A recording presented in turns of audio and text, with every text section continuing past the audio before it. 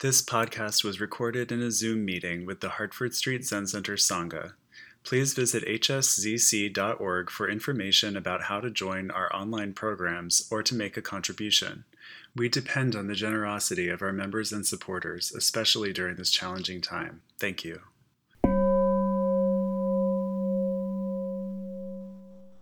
I can't see everyone quite so well. We have a little screen today. The big screen, a TV, is giving us fits, so it's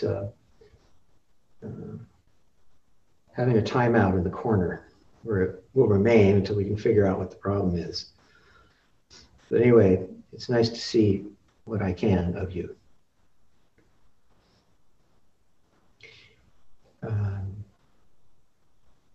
This picture is very different from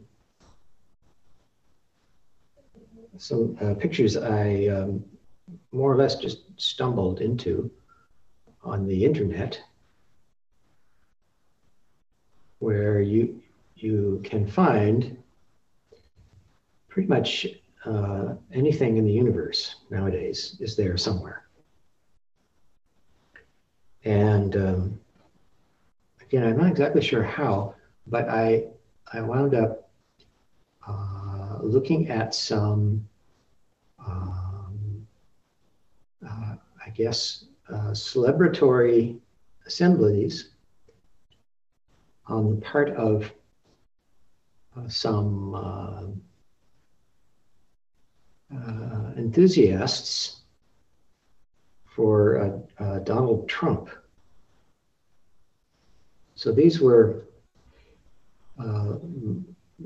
some enormous, I guess, religious congregations and some smaller ones. And someone had collected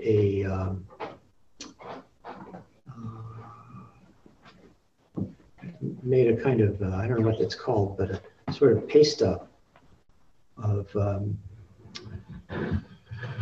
that's okay. There you are. Now I have to look you in the eye.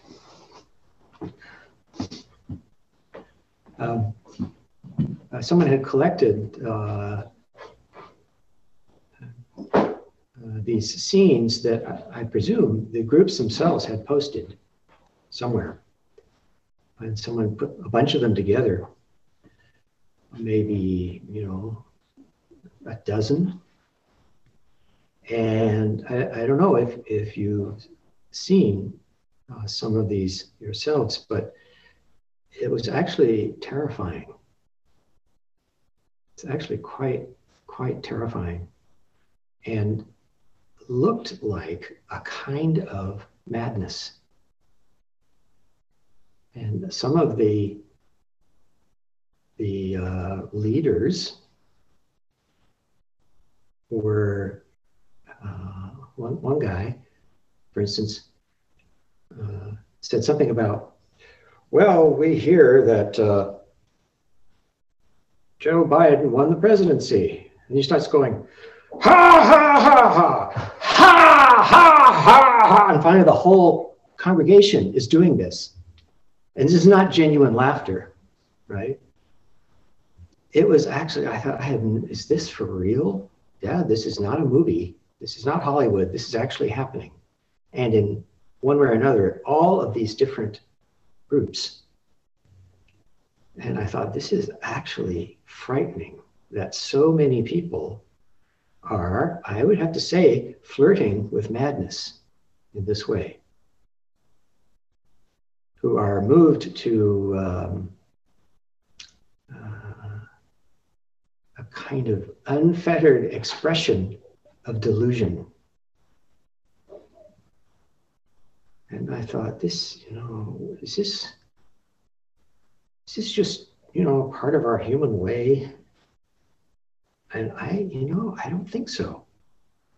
There is such a thing as what you might call ecstatic religion. But I don't think that's it. Many of the maybe all, of the so-called the mystery cults from particularly the era of late antiquity, had a kind of ecstatic side to them, but not like that, as far as anyone knows.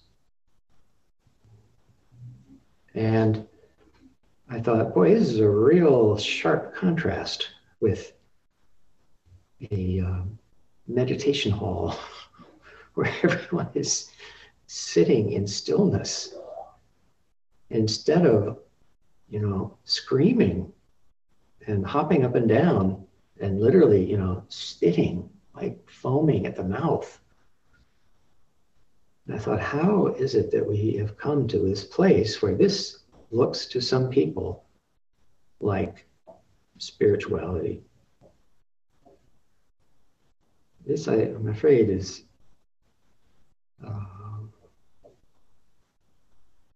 it does not give me great hope for the future. If people are, absorbing somehow the behavior of their leaders,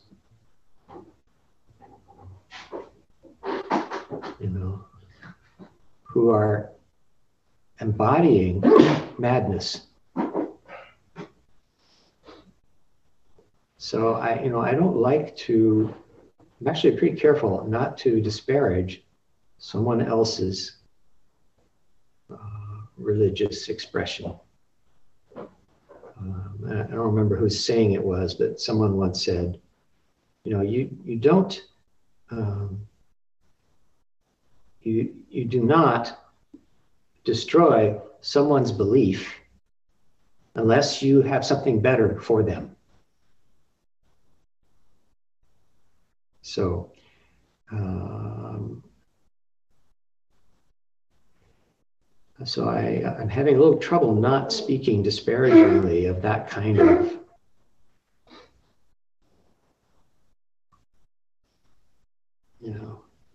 excessive sojourn into the shadow without any recognition that that's what it is.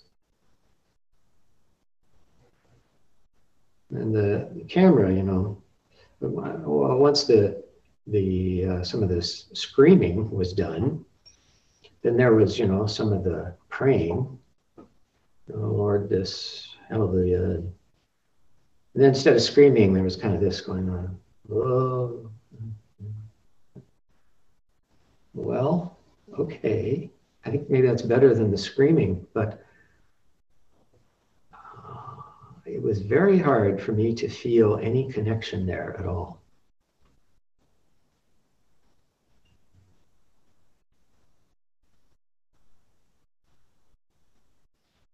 And I'm sure there must be somewhere in the world today people who are who cultivate an ecstatic spirituality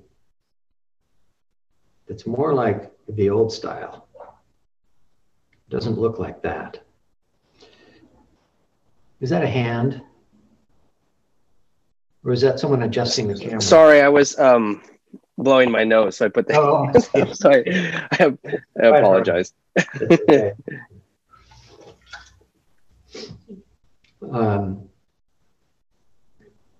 For instance, that aspect of ecstatic celebration is to be found in traditions that still have a link with the shamanic past. The Afro-Caribbean religions have this source of their faith, and it doesn't look like that. What it looked like to me it was like a celebration of anger and hatred. Just like, oh my God, is it 1933 again? Is that what's happening? Under the complete guise of, oh, we're the Jesus people here. We follow the teachings of Jesus. And I thought, yeah, You think Jesus would walk into that assembly and say, yeah, that's what I meant. Go ahead, scream. So I don't have a remedy except to suggest that if we want to investigate the ecstatic in spirituality, we don't look to them, whoever they are, as our teachers. Maybe some of you have experience. There aren't so many of you here today. So, with this smallish audience, maybe not.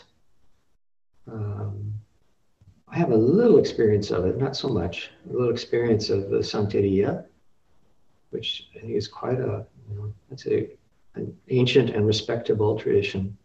And there are many like it. But mostly,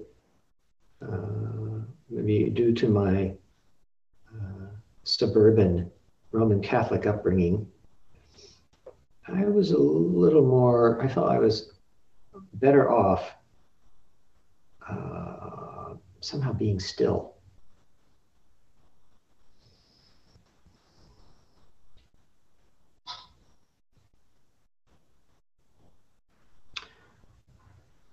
And cultivating what my teacher has sometimes called the religion of stillness has kind of freed me up to appreciate many other expressions.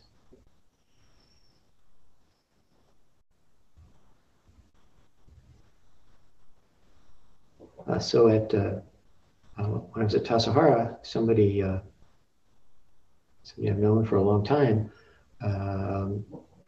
who is a scholar of medieval Indian religion, lent me a tape of some bhakti chanting.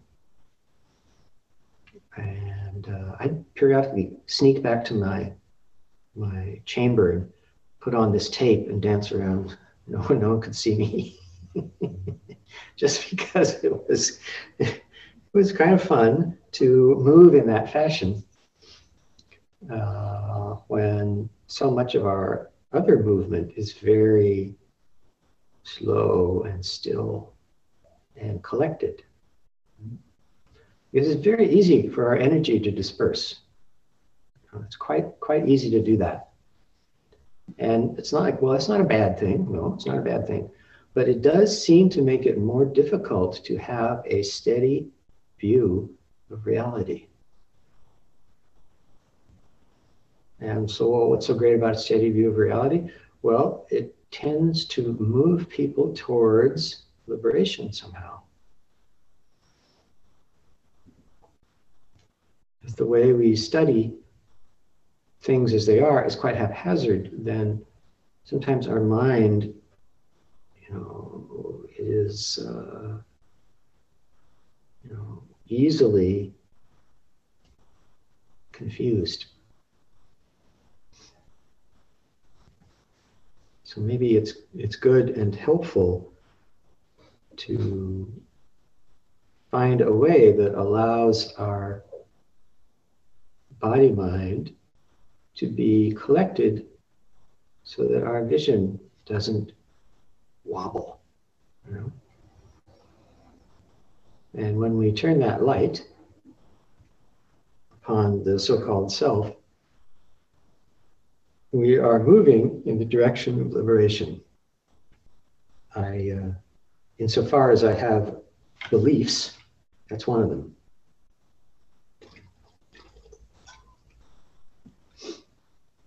So I don't know, maybe your experience is different, but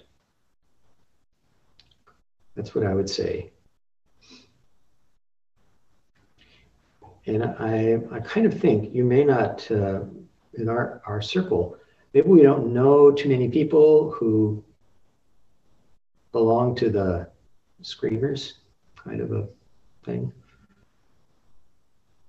But if we do, if we know any such, maybe it would be really good to invite them to just a quiet cup of tea, not to proselytize, just to sit quietly with them so that there's some ballast for whatever it is, whatever that is, the Sunday morning scream fest, which can't be, I don't see that, I cannot see how that is good for people. Now, maybe there's some little relief if they're feeling very, very sad that their favorite person did not succeed in achieving the desired public office. So maybe there's a little relief for them if they run around screaming for a while. But that's all. And I don't think there's any help for them there in terms of steadying their view of things as they are.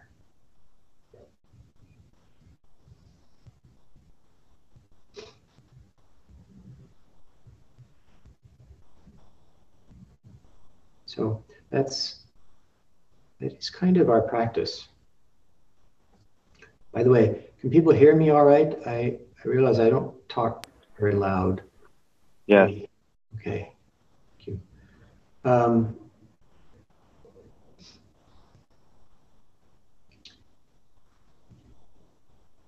You know, our practice comes around again and again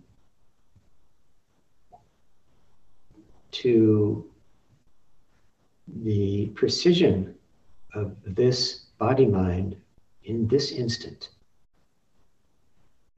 And many of our Chan and Zen stories celebrate this in one way or another. And many of those encounters are simply the teacher, you know, meeting somebody, some student or monastic or whoever, and checking in with them. You know, how is this precise instant of this body mind now? How is it for you? And sometimes the response is, it's good. How is it for you? And sometimes it's, what? And depending on that,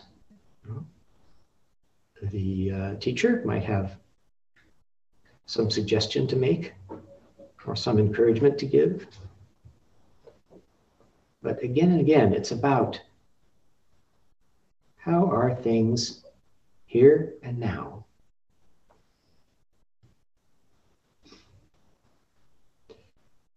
So yes, I am thinking of a story.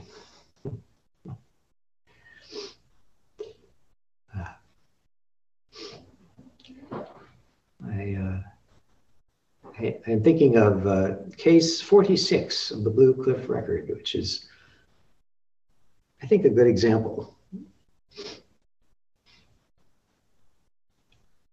And features a cousin of ours named Jiangqing Daofu, who was, he had a lot of famous Dharma siblings who were all disciples of the great Xue Feng. He's also a celebrated teacher, and in that line from our own great ancestor, Shito Shichan, or Sekito Pisen in Japanese. And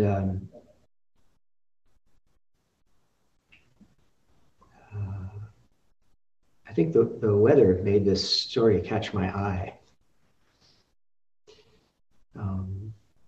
Because Jiangqing was sitting with one of his monastics, and he asked the monastic, he says, "What's that sound?"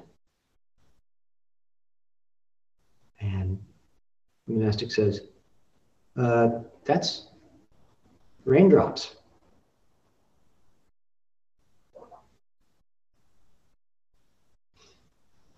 And Jiangqing says, well, he doesn't say anything for a little bit. And then he sighs and says, sentient beings have it backwards. They lose themselves and they chase after things.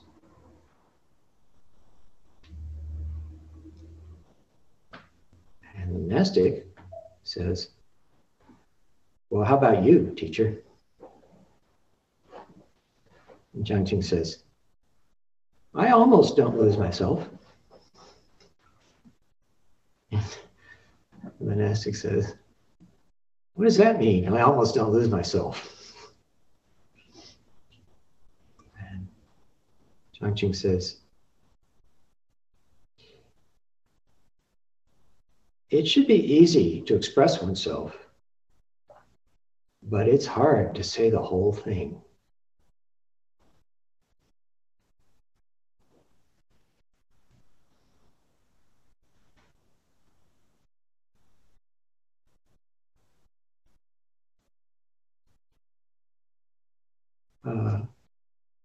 Of course, the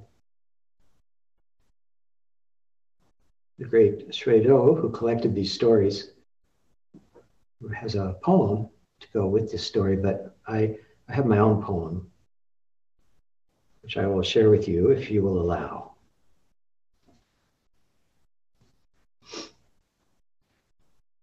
Okay, it doesn't seem like anyone's objecting, so let me see.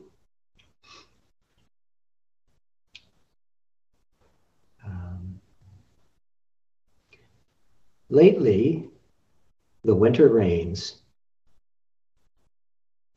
Last night, the bright moon, round and full. What's that sound?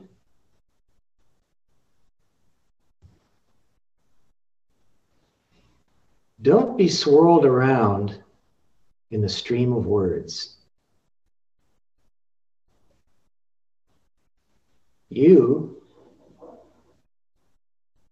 You stand dry shod at the spiritual source. But sentient beings have it backwards. For their sake, time to get your feet wet.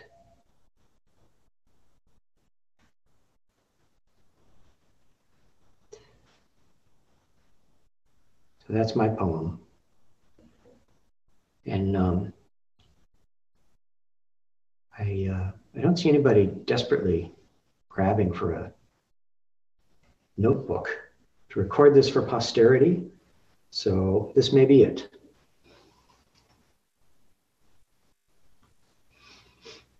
The talk's being recorded. Oh yeah. Oh, okay. There may be an electronic trace after all. So we shall see.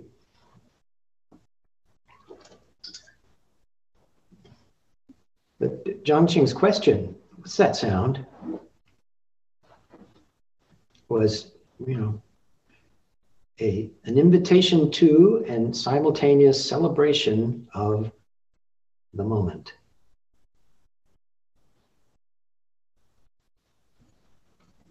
There's nothing wrong with the monastic's reply. In fact, that was a fairly good exchange. But something about the monastic saying, that's raindrops. It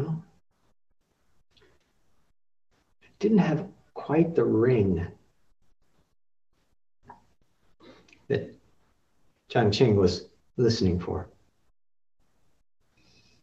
So maybe that was Jiang Qing's fault. After all he could say was, well, I almost don't lose myself.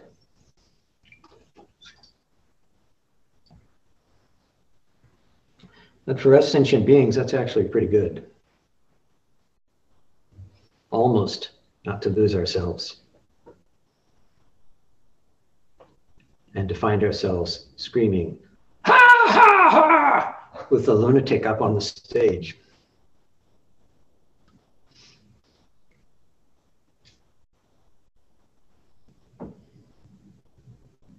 After all, what is it to lose ourselves? What self is lost?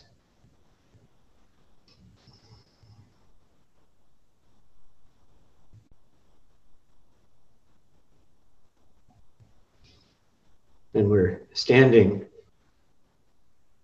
dry of foot at the spiritual source, what self is lost?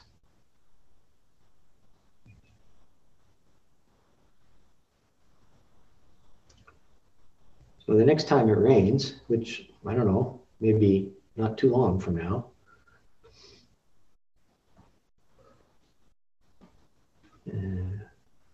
listen to the raindrops as they arise here and now. Listen with the whole body mind. And that is our celebratory spirituality right there.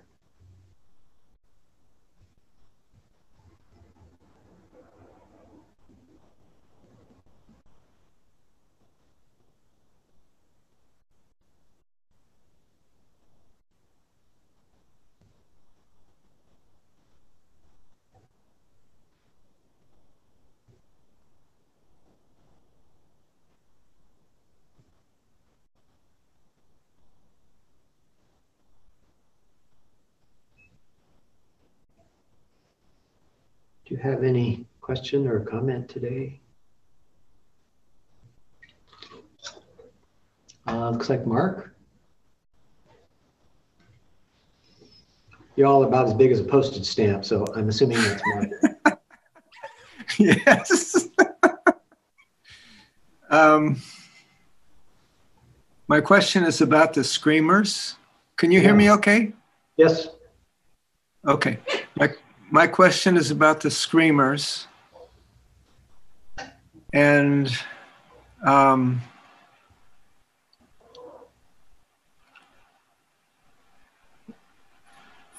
knowing that there's, like 7 million of them in this country now, and feeling that we somehow need to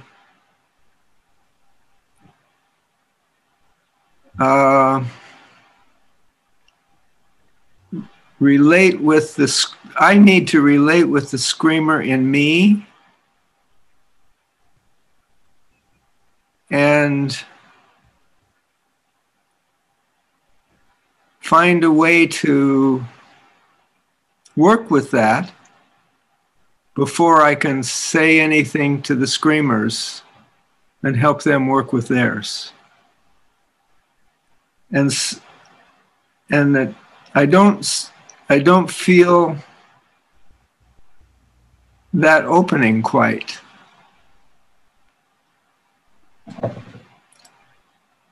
So that's my question.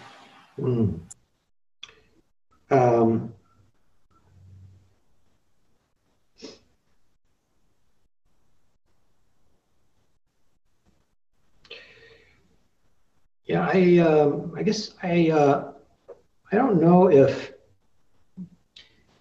I would say right now that everybody necessarily has their screamer. Maybe so. But the screamer is there in the screaming. So I don't necessarily think that there's some screamer hiding in everyone, waiting for its moment in the sunlight. I don't necessarily think that's true. So when you say work with the screamer in you, I would assume you've been doing that all along. Namely, you have been steadying your view of reality over and over again. And that draws crazy energy away from that kind of expression. That's how I look at it anyway. So I'm not suggesting that we go on a pilgrimage of some kind to rescue our screamer friends. That's why I said it's just to have a cup of tea with them in a quiet place and be with them and meet them moment after moment, heartbeat after heartbeat. Be there with them as an antidote to the poison of screaming madness. And maybe I'll feel different tomorrow, but that's how I feel today.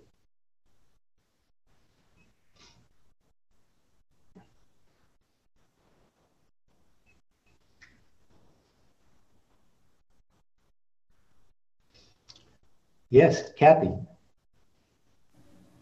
Thank you so much, Myo. I'm getting a theme from the last few talks, including today.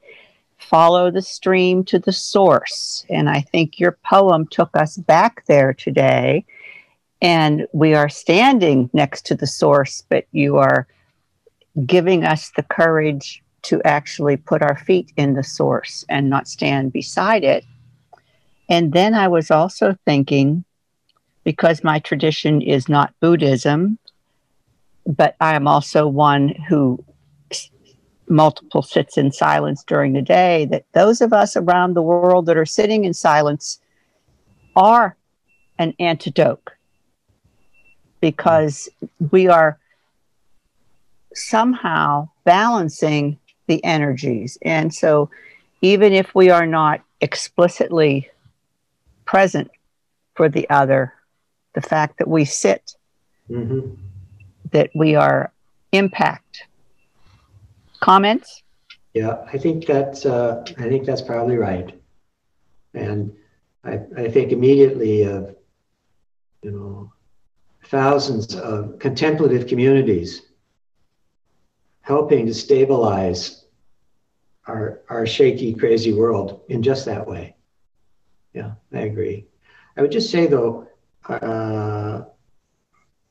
our feet are in the source. So just to remember, following the stream to the source is a journey of no distance and no time.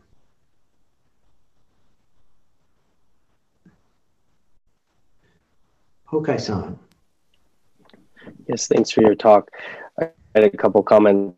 One is, I was thinking when you're doing that laughing, is I used to have a cassette tape from a Indian Buddhist teacher, or sitar teacher. It was like laughing yoga, and it kind of sounded crazy, but also when people started doing that, the ha ha ha ha, and then they started laughing, it was actually cathartic. Yeah.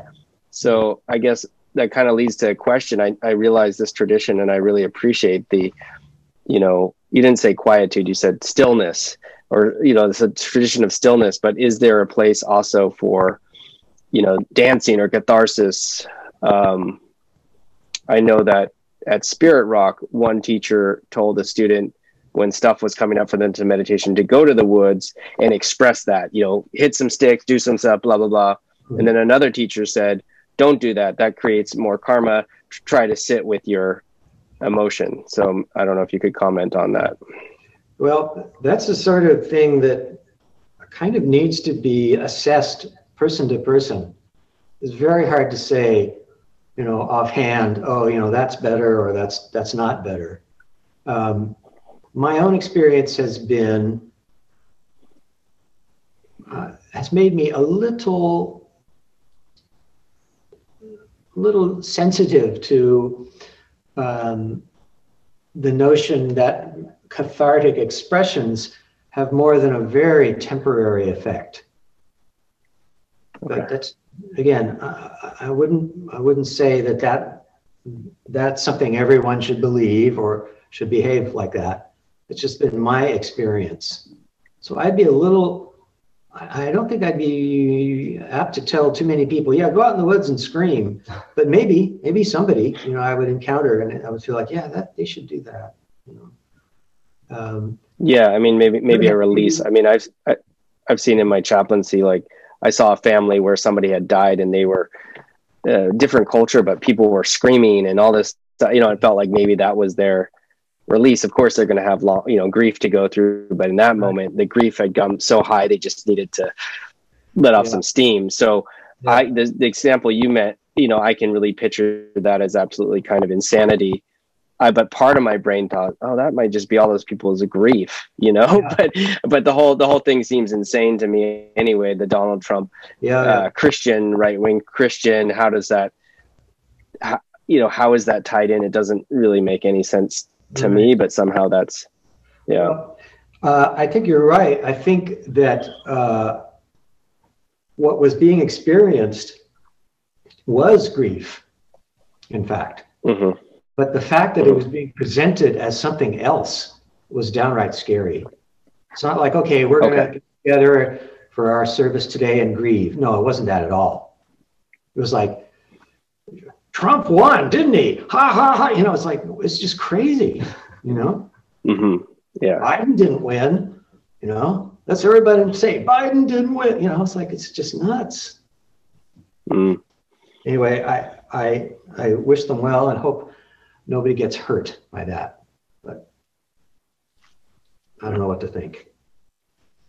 Now, it is true that adherents of that style, let's call it, of faith are declining in the US in a fairly consistent way.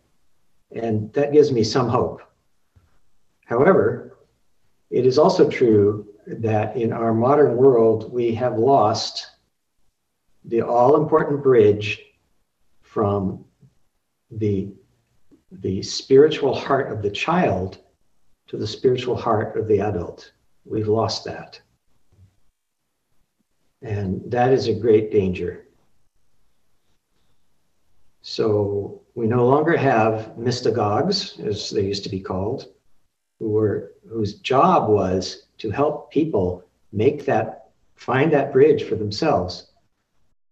And that's something that we need to be making available, especially to our adolescents, right, who are so inclined just to turn away from everything. And there's no one to say to them, you know what, there's actually a bridge to something pretty great. And instead, it's just like, oh, well, you should come to church with us. It's like, well, I've been doing that since I was like 5, and I don't want to do it anymore. And instead of saying, okay, well, we have this other thing you can do that's actually really pretty wonderful. It's like, well, all right, then stay home and play video games. Like, that's it, And then they grow up just feeling like, well, I'm an atheist or I'm a materialist, which is like not that helpful. Yeah, religion's gone down in the last, I think it was in the 90s, 70% religious people. Now it's like 40%. Yeah. So religion's definitely declining in this country, and there doesn't seem to be a lot of great guidance that I'm seeing. Right. In some traditions, I'd say. Yeah. So, time to get our feet wet. Oh, Rantan. I'm glad that you're addressing this, because that video you're referring to is very disturbing. And it is disturbing partly in that it displays a lack of personal awareness and integrity on the part of that megachurch leader. The expression of his expression does not match what he's really feeling. He's not feeling hilarity. Right. He's probably feeling rage or something more akin to that. And that disconnection is disturbing. Yeah. Right. Because of the lack of integrity. That's very unhealthy. Yeah, I agree. Yeah. And that may be partly why religion is becoming out of fashion, because it's become so disconnected from personal integrity. Mm-hmm. Well, that's why I left mainstream religion a long time ago. And I used to be in high school, I was what was called a Jesus freak in those days.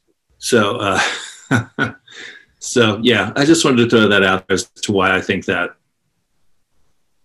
what might be underlying some of that, a lack of personal integrity and one's affect not matching what one is feeling. Right. Individuals and in large groups. Yeah. Well, when I was an adolescent, and I felt in myself the spirit life of the child passing away, I ran around saying, okay, where's the bridge? Hello, anybody? You know, Roman Catholics, Benedictine monastery where I was in school. Where's the bridge? No one had anything to offer, except the Buddhists. And that was too bad, because it's there. The bridge is there. That's a part of our human inheritance. No faith tradition has a monopoly on that. But there has to be someone who says, oh, I know about that. Come on, let's talk, or let's do this, or here's this practice. Something besides just go to church and say your prayers. And it's like, no, that's not enough. Sorry. That was fine when I was 6. And I'm not 6 anymore. I'm 16. See,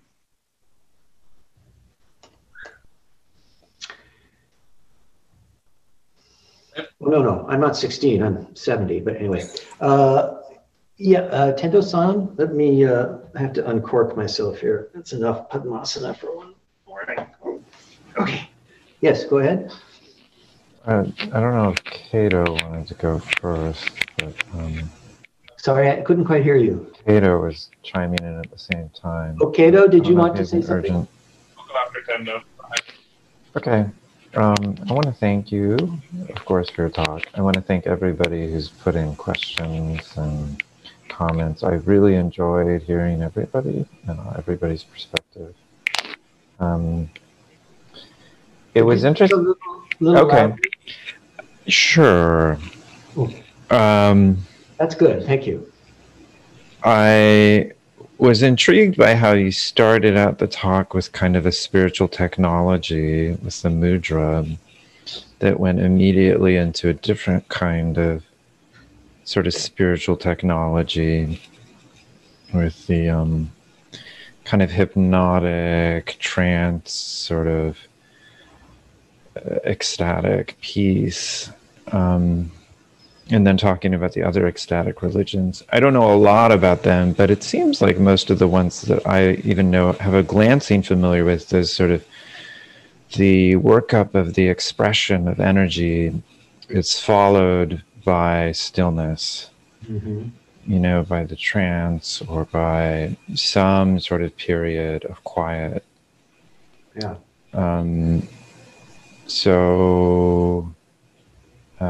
I'm saying too much. I really enjoy that you rework the Zen stories into your own words. Thank you. It's really inspired me to do that with Bible stories with my Christian friend. Yes. Excellent. And everybody's like, oh yeah, like it's a story now. It's not just whatever. So thank you for that. And thank you for constantly reminding us of the tremendous heritage that we do have. And I was curious if you might talk more about this sense of that ecstatic energy and stillness, and that in a relationship between the two that seems to be present in kind of all spiritual technologies to some point, but maybe from the perspective of Zen.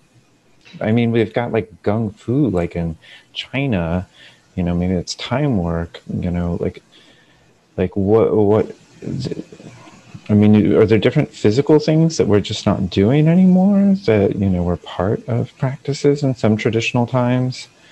And anyway, so I'll stop there. Yeah. Well,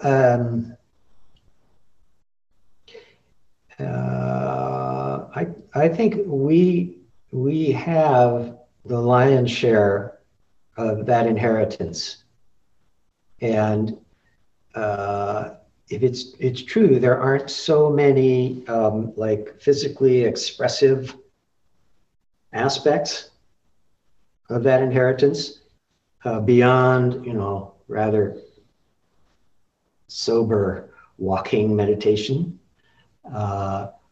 There are, of course, prostrations Sometimes people will do hundreds of those. But there's also the individual's experience of joy, which I must say, I find to be part of our life of the spirit together. But it doesn't necessarily get much, it doesn't get much play in, it isn't talked about a lot. And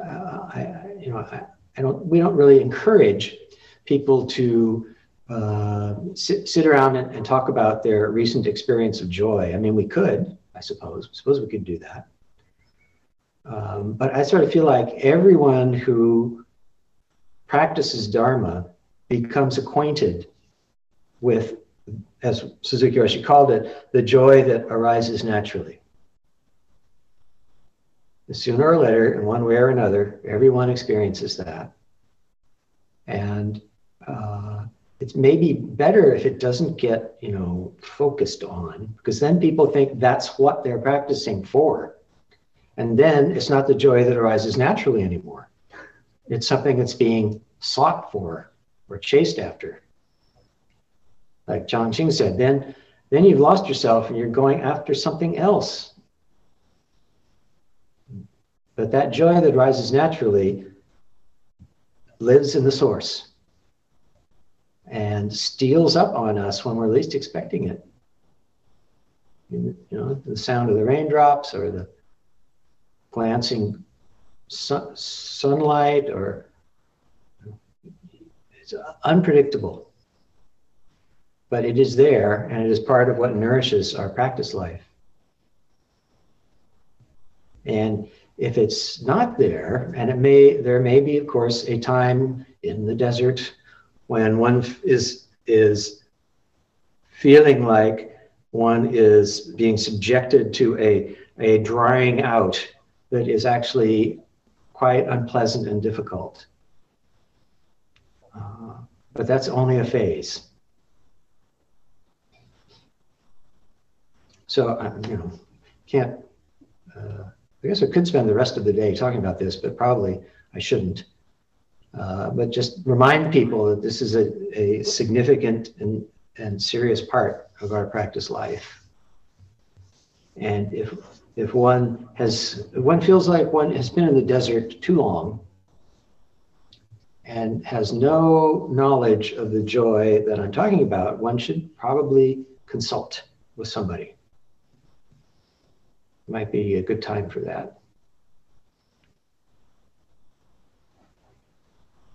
Or it might be a good time to be reminded that if we think we know what that joy is like, we may be missing it.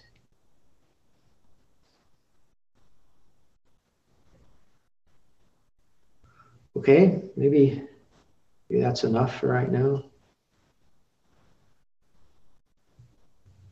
Well, thank you for your patience as always. Please take good care.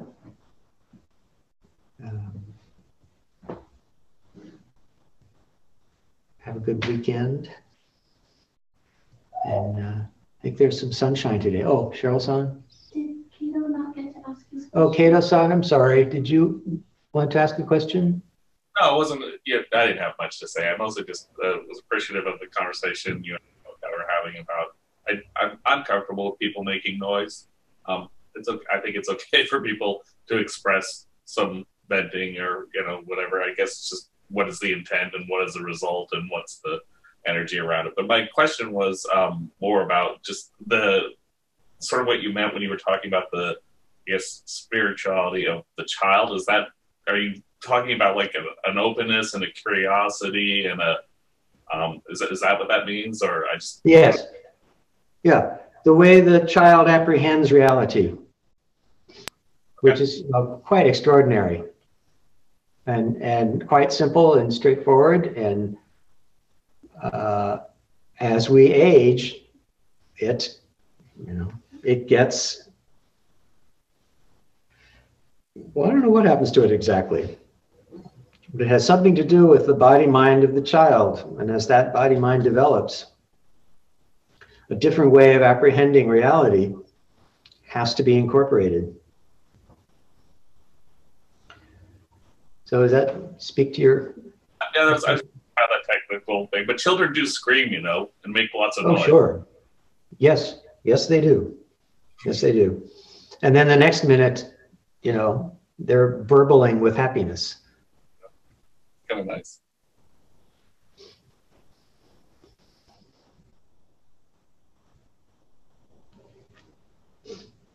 Okay, well, again, please join us once more at some point, and we'll do this again.